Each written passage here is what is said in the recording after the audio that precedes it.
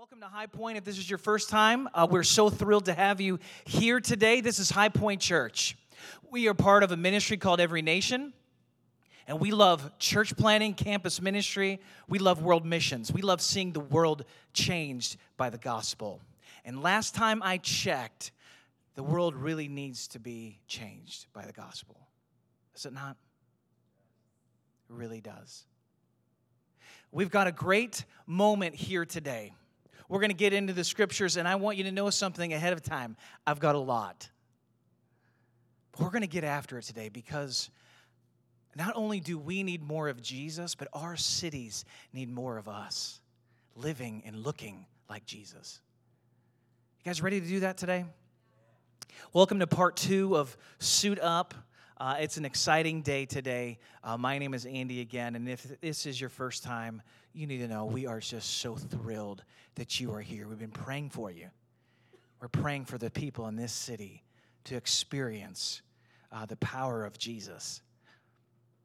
Father, be with us today as we get into the message, Lord, as we invite more of you into our lives, that we might look more like you, that we might experience more of you, that we might walk and talk and look and experience and everything possible, God. We want more of you today.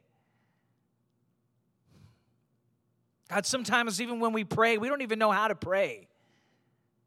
God, we just know things aren't quite right. And we need you. So Jesus, have your way today in our hearts and in our church. Amen. So 2 weeks ago, I had the pleasure of going to an Aerosmith concert. Anybody here ever been to an Aerosmith concert? Come on, be honest now. I see a couple hands. Phew, that's just a crying shame. My first concert was a Def Leppard concert, if we doesn't want to get for real, okay? So I was invited. It was a cover band, okay, of Aerosmith. Truth be told, it was in Woodstock. And I have to tell you, I went with low expectations and was shocked at how good the night was at this Aerosmith cover band, okay? Now, the guy, anybody know the lead singer of Aerosmith? His name's Steven Tyler. He's kind of weird looking, okay? He dresses strange. He flops around the stage. He's got his own stage presence. And I'm telling you, the guy that was singing lead, who was to look like Steven Tyler, was a carbon copy of this guy. He looked just like him. He had his shirt unbuttoned all the way down. He had the scarves. He kind of, this hybrid, kind of girly-looking clothes that he was wearing and singing in. He smelled like cigarette smoke. He got down, was rocking on the stage. And I have to tell you, he threw a pair of sunglasses out to the crowd. And I believe he threw them just to me. And these were the Steven Tyler wannabe sunglasses. And I rocked these for pretty much the rest of the night. Thank you. Thank you very much. If any of you are interested in sunglasses of this make and model, you may have them right after church because they will never be getting worn again after that moment that I just put them on. That being said, I want you to bear with me for a second. The Steven Tyler impersonator. Now, he's just impersonating. He understood something very fundamental, and that's if you want to look like something, if you want to act like something and be something, there is a measure of putting on an attire that everybody understands. This guy would not have been a Steven Tyler impersonator if he did not look the part. He had the sunglasses, the pants, the shirt, the weird dress, the scarves, all of it, the jewelry. He had it down pat. If you want to look like something, you've got to put on something. All of us understand that the situations and circumstances that we walk into require us putting something different on. You go to a job interview, well, what do? You put on something professional looking, do you not? You don't roll up in your pajamas, do you? No, you put on that which is understandable for the environment in which you're walking. If you're going out on a date, you put on the stuff to impress. You dress to impress. You want to look nice. You want to look attractive. This is going to be me later today. If you're going to get on the couch, you're going to pop some popcorn, you're going to turn a movie on, you're not going to put a suit and tie on. What are you going to do? You're going to put on those things we like to call comfy clothes. Because every circumstance and every situation has something that you put on that is appropriate for what you are doing. Are you with me? Does this make sense thus far? You guys tracking? Come on, give me a little, everybody raise your hand like this. Thank you. Just want to make sure you're alive. You know, everybody's getting ready for school, or if you're a parent, you're now at about week 2 of kids. My kids were dying this week from sleep deprivation. And so as a parent, everybody can be in church today and be a little sleepy. This is not a message to be sleepy on. Let's be awake. Are you guys with me? All right. Turn to Ephesians 6, 10 through 12 as we talk about what we need to put on as Christians. We're in verses 10 through 12. The writer Paul says, "Finally, be strong in the Lord and in His mighty power. Put on the full armor of God so that you can take your stand against the devil's schemes. For our struggle is not against flesh and blood, but against the rulers, the authorities, and the powers of this dark world, and against the spiritual forces of evil in the heavenly realms." Now, if you were here last week, we're gonna play catch up. Make this real quick and easy for you. Paul, in just 2 verses, helps us understand 3 significant things. 1, that we're in a fight, but that fight is not with people. I say that one more time. You and I and every single one of us are in a fight. Whether you like it or not. Whether you love harmony and everyone getting along does not change the reality of the situation that you are in. You are in a fight, but that fight is not with people. Number 2, your fight is with the devil, who, by the way, is scheming against you. He's got plans, big ones, and your name is right at the top of them. And number 3, we stand against the devil by putting on the full armor of God. The Christian armor, in other words, is not for decoration.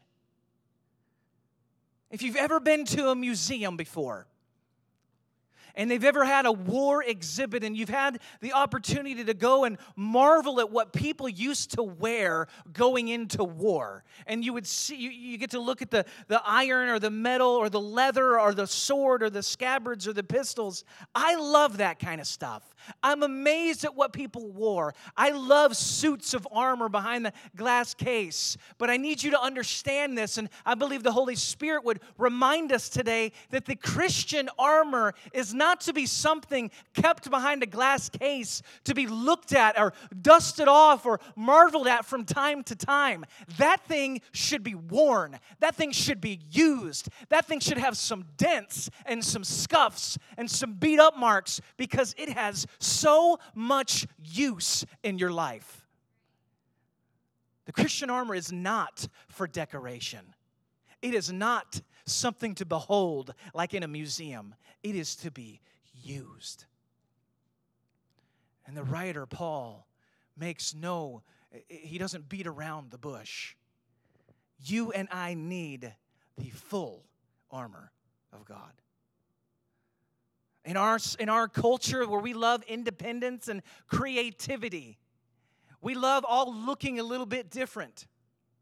We got some guys who wear white pants to church, and other people who are wearing plaid shirts, and some people who are wearing Lacoste shirts, and some of them are buttoned to the top, and some are buttoned right about here. And there's every kind of different expression that happens. But you need to understand that Paul says that for you and I, all of us, to pick up and put on the full armor of God. This isn't for you to piecemeal. This isn't for you to somehow decide which one you want and which one you like and what's your preference. No, creativity doesn't really exist on the battlefield. We should look the same as it pertains to the armor that we put on. The full set, baby. The whole thing.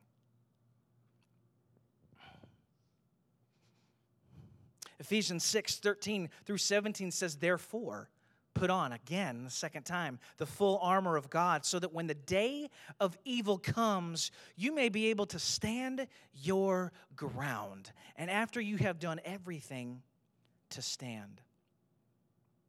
Stand firm then with the belt of truth buckled around your waist, with the breastplate of righteousness in place, and with your feet fitted with the readiness that comes from the gospel of peace. In addition to all this, take up the shield of faith, in which you can extinguish all the flaming arrows of the evil one. Not some. Not a couple when you're lucky. All of them.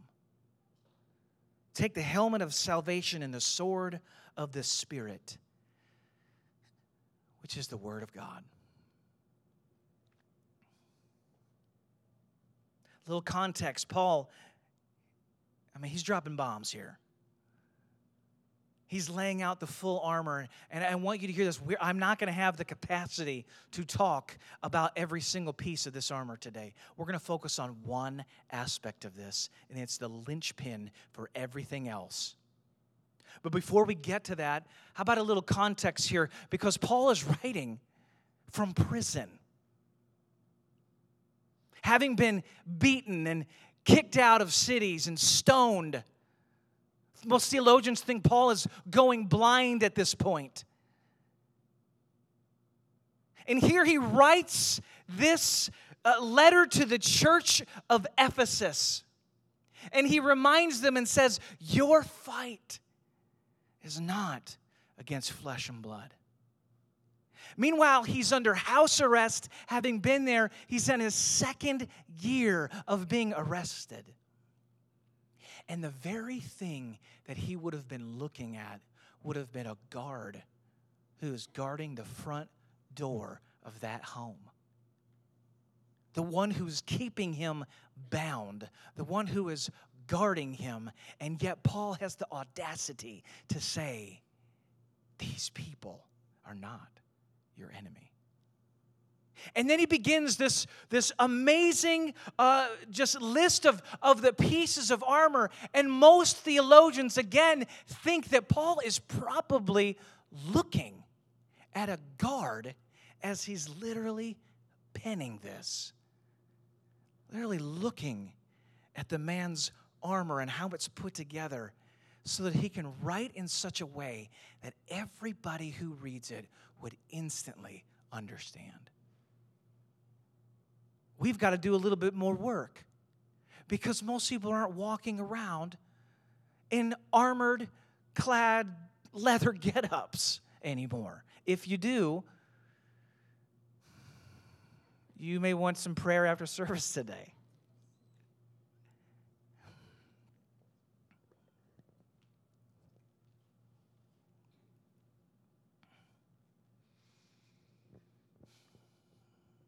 Been praying about this message today.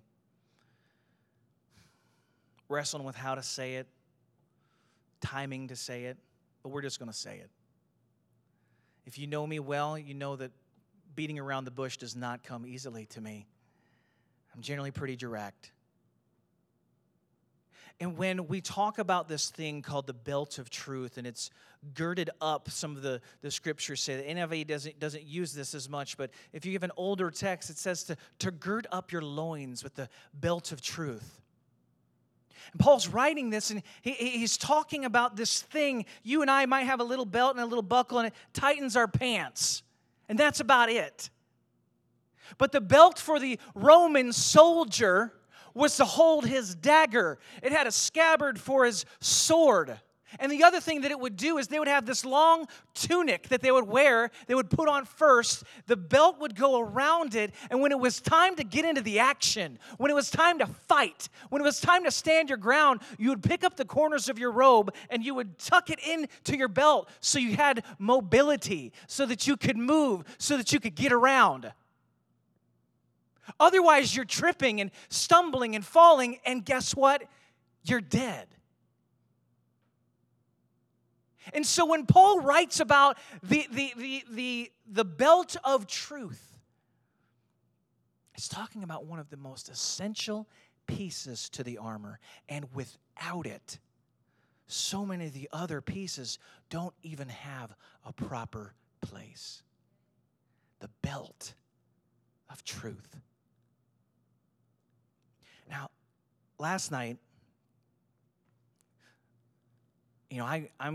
I'm going to bed. But it was hot as blue blazes yesterday. And so it just so happened that the upstairs of my house wasn't cooling off the way I wanted it to. It was still too hot. I don't sleep well when it's hot. So I turned on the overhead fan in the bedroom, and I laid down, and I wasn't quite sleepy yet, but I was looking at the fan like a baby looks at a fan. You ever seen a baby look at a fan before in a room? They're amazed by it. I was just looking at the fan last night, just, wow, it's amazing. Yet this thing began to happen. If you've ever seen an overhead fan that wobbles, right? And you think to yourself, I could die. This thing could fall any minute from the ceiling. Is it supposed to look like this? I've turned it on 100 times, but I've never looked at it the way I'm looking at it right now. Is this normal? Should it be doing that? And then I did what every normal person does. I turned off the lights and I went to bed. I said, well, here we go. I'm going to just trust that everything is going to be just fine. And is this not how we treat truth? We look at it and we say, this doesn't look right. This doesn't feel right. I'm pretty sure this isn't how it's supposed to go. I'm pretty sure this is not truth. But the reality is I don't know what to do about it. I don't know what I should say about it. I don't even know if I'm right. So let's just turn off the lights and ignore it and hope we wake up in the morning. And this is how we communicate truth in a world where everybody has their own version of what's right and wrong and moral and immoral and good and bad, light, dark, wicked, good. You pick your tension. Oftentimes we look at truth and it's completely up to us. It's malleable. We think somehow that we can shape it. And I want you to hear this today. When Paul is writing that you and I, what we need first happening in this suit of armor as we suit up this morning is we've got to get things down with the belt of truth. We've got to be able to understand what truth is so that we can strap that thing on and get to fighting what needs to be fought. Excuse me. Proverbs 14:12 says that there is a way that appears to be right, but in the end it leads to death. Meaning there's a way that looks right and feels right, and if you pursue that way, you're done.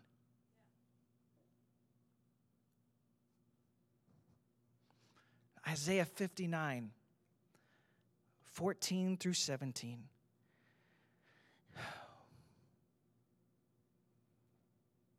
Prophet Isaiah in the Old Testament prophesying about the Messiah. He says that truth has stumbled in the streets. Honesty cannot enter. truth is nowhere to be found, and whoever shuns evil literally becomes a prey. And the Lord looked and was displeased that there was no justice. He saw that there was no one. He was appalled that there was no one to intervene. So his own arm achieved salvation for him, and his own righteousness sustained him. He put on righteousness as his breastplate and the helmet of salvation upon his head. He put on the garments of vengeance and wrapped himself in zeal as in a cloak. What is it that Isaiah is prophesying? He's saying that truth is nowhere to be found. Truth is tripped and fallen in the streets, and no one can see it. And those who would actually stand up and say anything are treated like prey.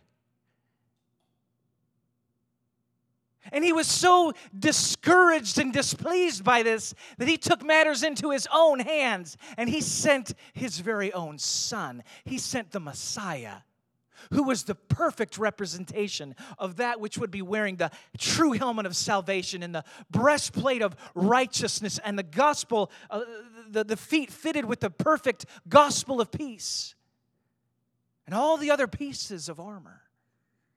Jesus was the perfect fulfillment of it, and Isaiah prophesied about it. But the thing that he said first is that truth is nowhere to be found. And then Jesus, in all of his boldness, and all of his grace and humility, he says, I am the way. I am the truth. And I am the life. No one comes to the Father except through me. I want you to hear this. If Jesus is saying that he is the way, then there inadvertently must also be a place and a direction that you can go that is not the way. And if Jesus is saying that he himself is truth, he doesn't just bring truth, he's not carrying truth, he's not dispensing truth, he is truth. And that if truth is potentially, if we're able to know truth as a person, then we must also be able to not know truth. We must be able to be stuck in a lie. And if there is life to be experienced and life to be had, then there's also death to be experienced and death to be had. Jesus says, I am the way, the truth, and the light.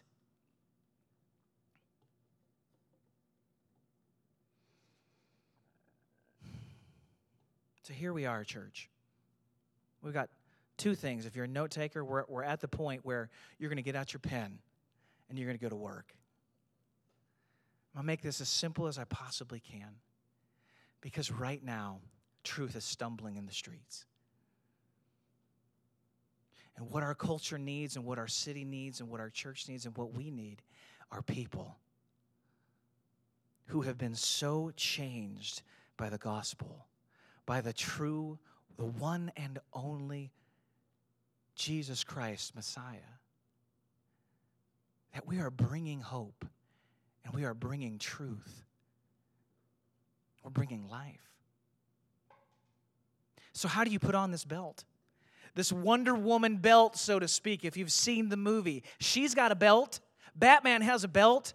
Superman has a belt. Guess who else has a belt? You do. So how do you put it on? What do you do with this crazy thing?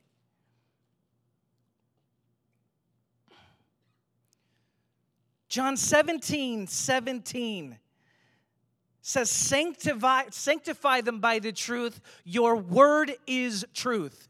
If you want to put on the belt of truth, you've got to get in this Bible. You've got to know what God is saying to you, what he is saying to his church, because there is a lot of nonsense out there. There's a lot of ridiculous things being shared and told.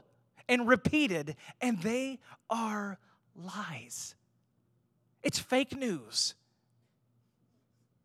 And I'm telling you right now, if you want to know what's right and you want to know what's true, we have to get into the Scriptures. You hear me, church? There is a way to lead your life married, and there is a way not to. There is a way to love your spouse and treat your spouse, and there is a way not to. There is a way to treat and raise and train your children, parents, and there is a way not to. There is a way to be single, and there is definitely a way not to. There's a way to be an employee, a boss, a pastor. There is a way that seems right to a man, but in the end leads to death. But there is also a way that is right, that is true, that is the path of Christ, the narrow path. And the only way that we know what is right and true is by being in love with the very words of God. And He has given them to us. That doesn't mean it's always easy to read.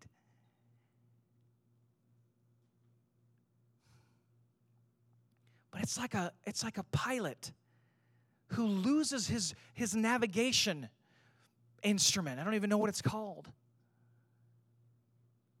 But I've read about pilots where you can get so turned around in the air. And if your instruments go out, sometimes the only things that you're looking at to help you understand what right side up is are your instruments, and if they go down, you might be in trouble. And the Scriptures do the same for us as Christians. Is they help you understand what's true and what's right. I watched a movie recently, and if you watch true stories that are true stories, you always want to fact check it, don't you? Because there's a lot of things that get told to you, given to you, shared to you that aren't right or aren't true. And the Bible, in many ways, is like it's like a database in which you get to filter the world through, and what's true and right gets brought to the surface. Starts there. There used to be a time where it was such a privilege for people to actually have a copy of the Bible. It was such a valuable thing to be in their home. If you've ever seen, you should YouTube videos of tribes or cultures getting Bibles for the first time delivered to them in their language. It's one of the most emotional things you'll see on YouTube, seeing people who've never had a Bible who finally get one. And it will give you such a deeper appreciation for the Word.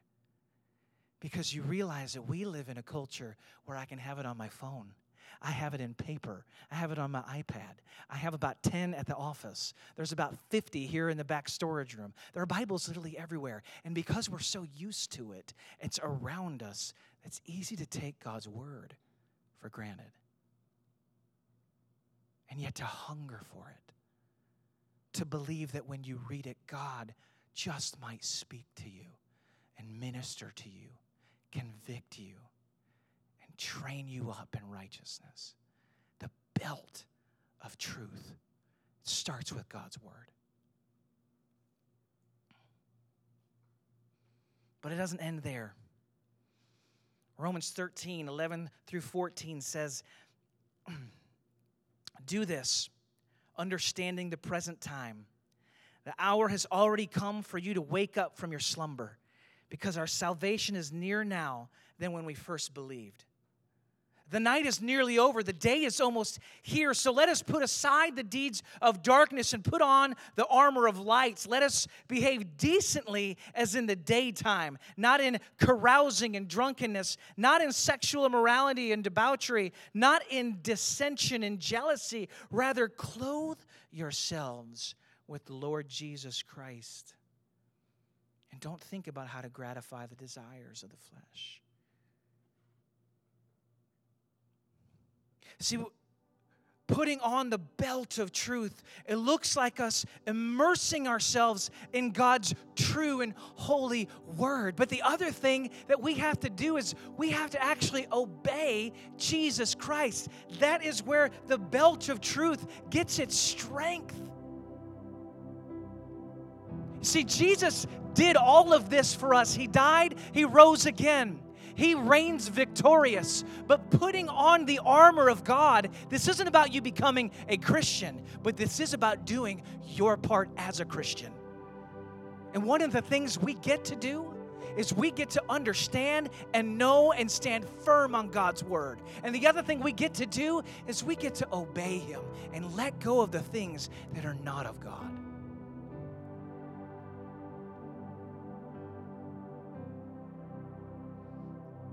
We get to do what Paul says, and that's wake up. Because it's really easy to get sleepy as a believer. It's really easy to fall asleep on the job, isn't it? You're tired. You're fatigued. Maybe you're bored with faith. And like Paul says, it's time to wake up. Because there is an enemy who is fighting against you. So what do you do with that enemy that is fighting against you? Well, you take care of business first before we get to the shield and before we get to the sword and before we get to the other aspects of the armor. We have to know right from wrong, up from down, light from darkness, and that begins with the truth. That means you've got to understand it, and then it's time to begin obeying it.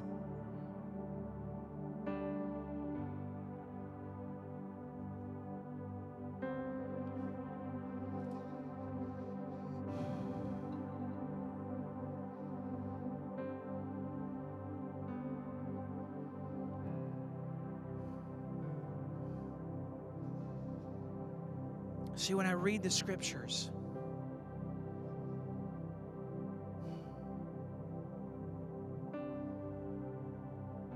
it strengthens me. Not as one who is an angry, crotchety believer, but one who is emboldened by the truth of who God is and the holiness of the God that we serve.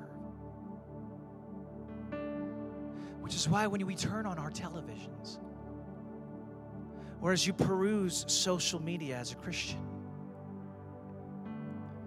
there are things that we see right now in the news that should be troublesome.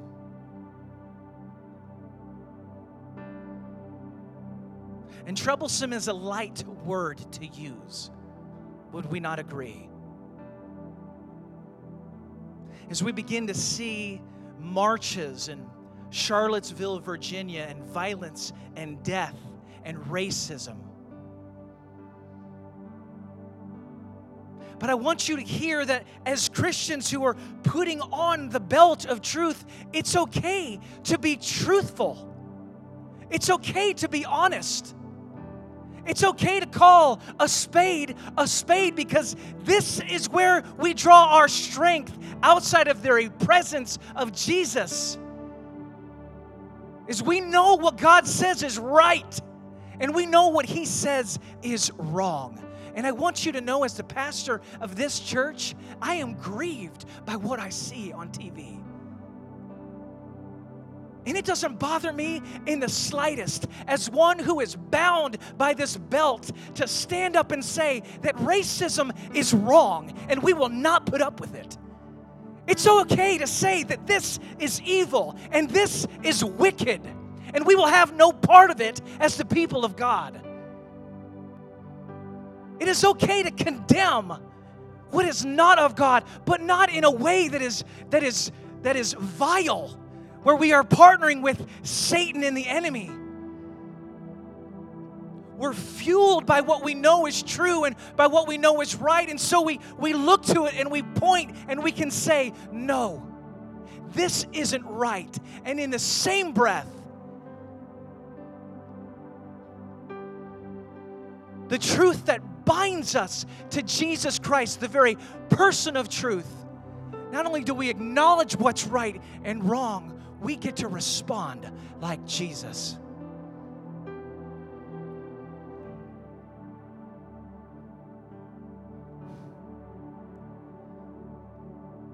With only the grace of the Son of God says, by my Spirit, love your enemies.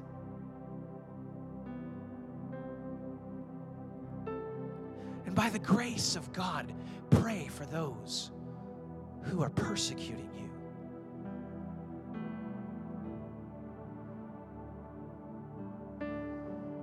And as he hangs on the cross with one arm nailed on this side and the other nailed on this side, and in his dying breath says, forgive them.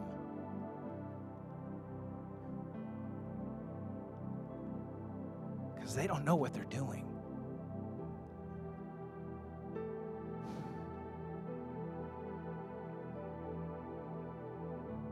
See, the truth that sets you free, that really sets you free, is you notch that belt and immerse yourself in who God is and what He says. It gives us strength to address what's not right on the inside, and also gives us the courage to address what's not right on the outside. And by His Spirit, by the Spirit of truth, not only do we address it, we get to then lead and live like Jesus Himself.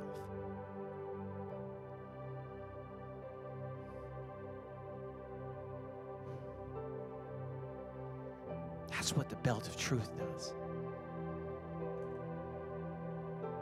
Only then can you strap on the sword of the Spirit and use it properly.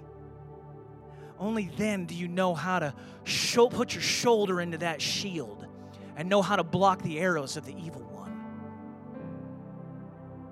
Because you have truth cinched around your waist.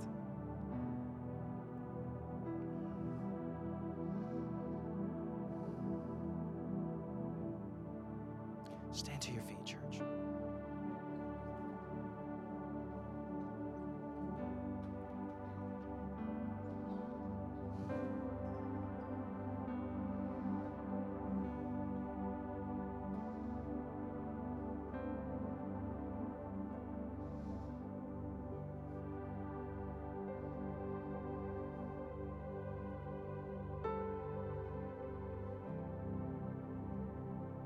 We get to understand the truth by God's word, and then we get to obey it. That's what you get to do. You get to join the battlefields today. You get to suit up. Father, be with us. Lord, as we look to you today, God, as the source of truth, not only for our lives, but for our culture. Not only for our families, but for our cities. God, not only for our friends, but for our campuses, for our schools. God, we need your truth. We need your truth at work, reigning inside of us. That we might know what is of you and what is not of you. That we might be able to speak to it with boldness. God, that we might be, the story might be made new, a rewrite on the inside of us, God. Give us the strength